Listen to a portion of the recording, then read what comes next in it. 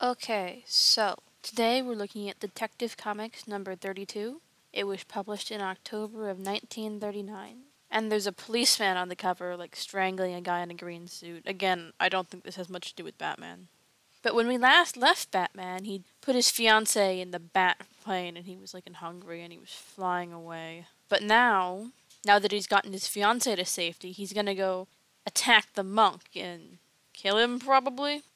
So he's wandering around in the Hungarian woods when he sees, driving towards the monk's castle, a carriage. He's all, oh, the monk must be in that carriage.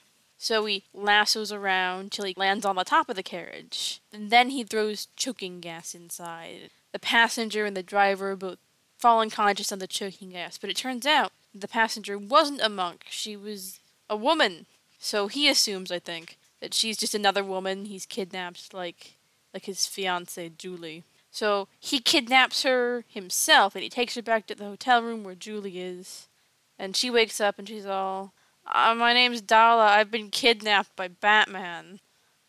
But they let her stay in the room for the night anyway. And Batman stays up in front and sits in front of the door to make sure the monk doesn't break in or anything. But then, like as he's standing guard, Dala comes out and she's all walking like a zombie. And he's like, oh my god, the monk must have hypnotized her. Then he sees that her lips are covered in blood, and he's like, oh my god, Julie, is she bleeding? So he tries to go back in the room, but out of nowhere, Dala turns around and smacks him. And he's momentarily stunned.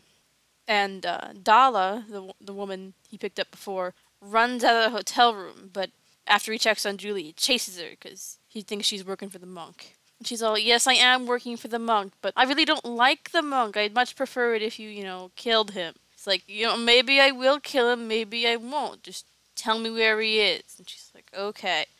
So Batman says goodbye to Julie, gives her a bunch of money, and then Batman and Dala get in the Batplane. But as they're flying around to go get to the monk, the Batplane is like lassoed by this big silver magic net, and it pulls it down to the ground. And here Batman learns that Dala actually was working with the monk and did indeed like the monk. So now Batman is being hypnotized by the monk, and Dala and the monk take him back to their castle, and they're gonna feed him to their pack of werewolves. And the monk seems happy with this, but Dala isn't. She says, no, we need to hurt him more. We need to take his fiancée and turn her into a werewolf, and then let him get eaten by werewolves. And the monk is like, yeah, that's a great idea. So he uses his hypnosis skills to call on Julie, because apparently he can do that, like, she's already been hypnotized, so he can just get to her again. And she wakes up from her bed, she's wearing an orange nightgown. Then, when she comes walking over to the monk, she's wearing a pink nightgown. I think this was just a coloration error. I don't think she's implied to have changed.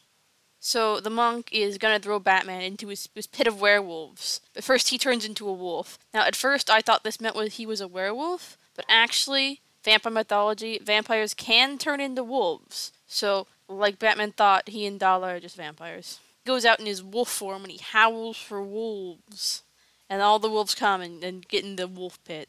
Then he throws Batman into the wolf pit, but he releases the hypnosis on Batman so he can, be aware he's being eaten by wolves. And as Batman is being unhypnotized, he sees this little green bar jutting out from the werewolf pit, and he tries to lasso it, but he is unsuccessful and falls into the wolf pit. But don't worry, he's still got his choking gas. So he smashes his little capsule on the ground and gets the wolves with choking gas. Yeah, so the wolves are knocked out, and he keeps trying to lasso the little green bar, but he's unable to. He can't reach high enough. And then the wolves start waking up, so he throws more choking gas at them. Then he gets the brilliant idea to tie his rope to the batarang, and he lassos a column outside of the wolf pit with the batarang, and he climbs back up, and he's fine. And he goes and he finds his fiancée Julie, and she seems fine. And he finds this little silver statue, and he's like, I'm gonna melt this down and turn it into silver bullets for the vampires.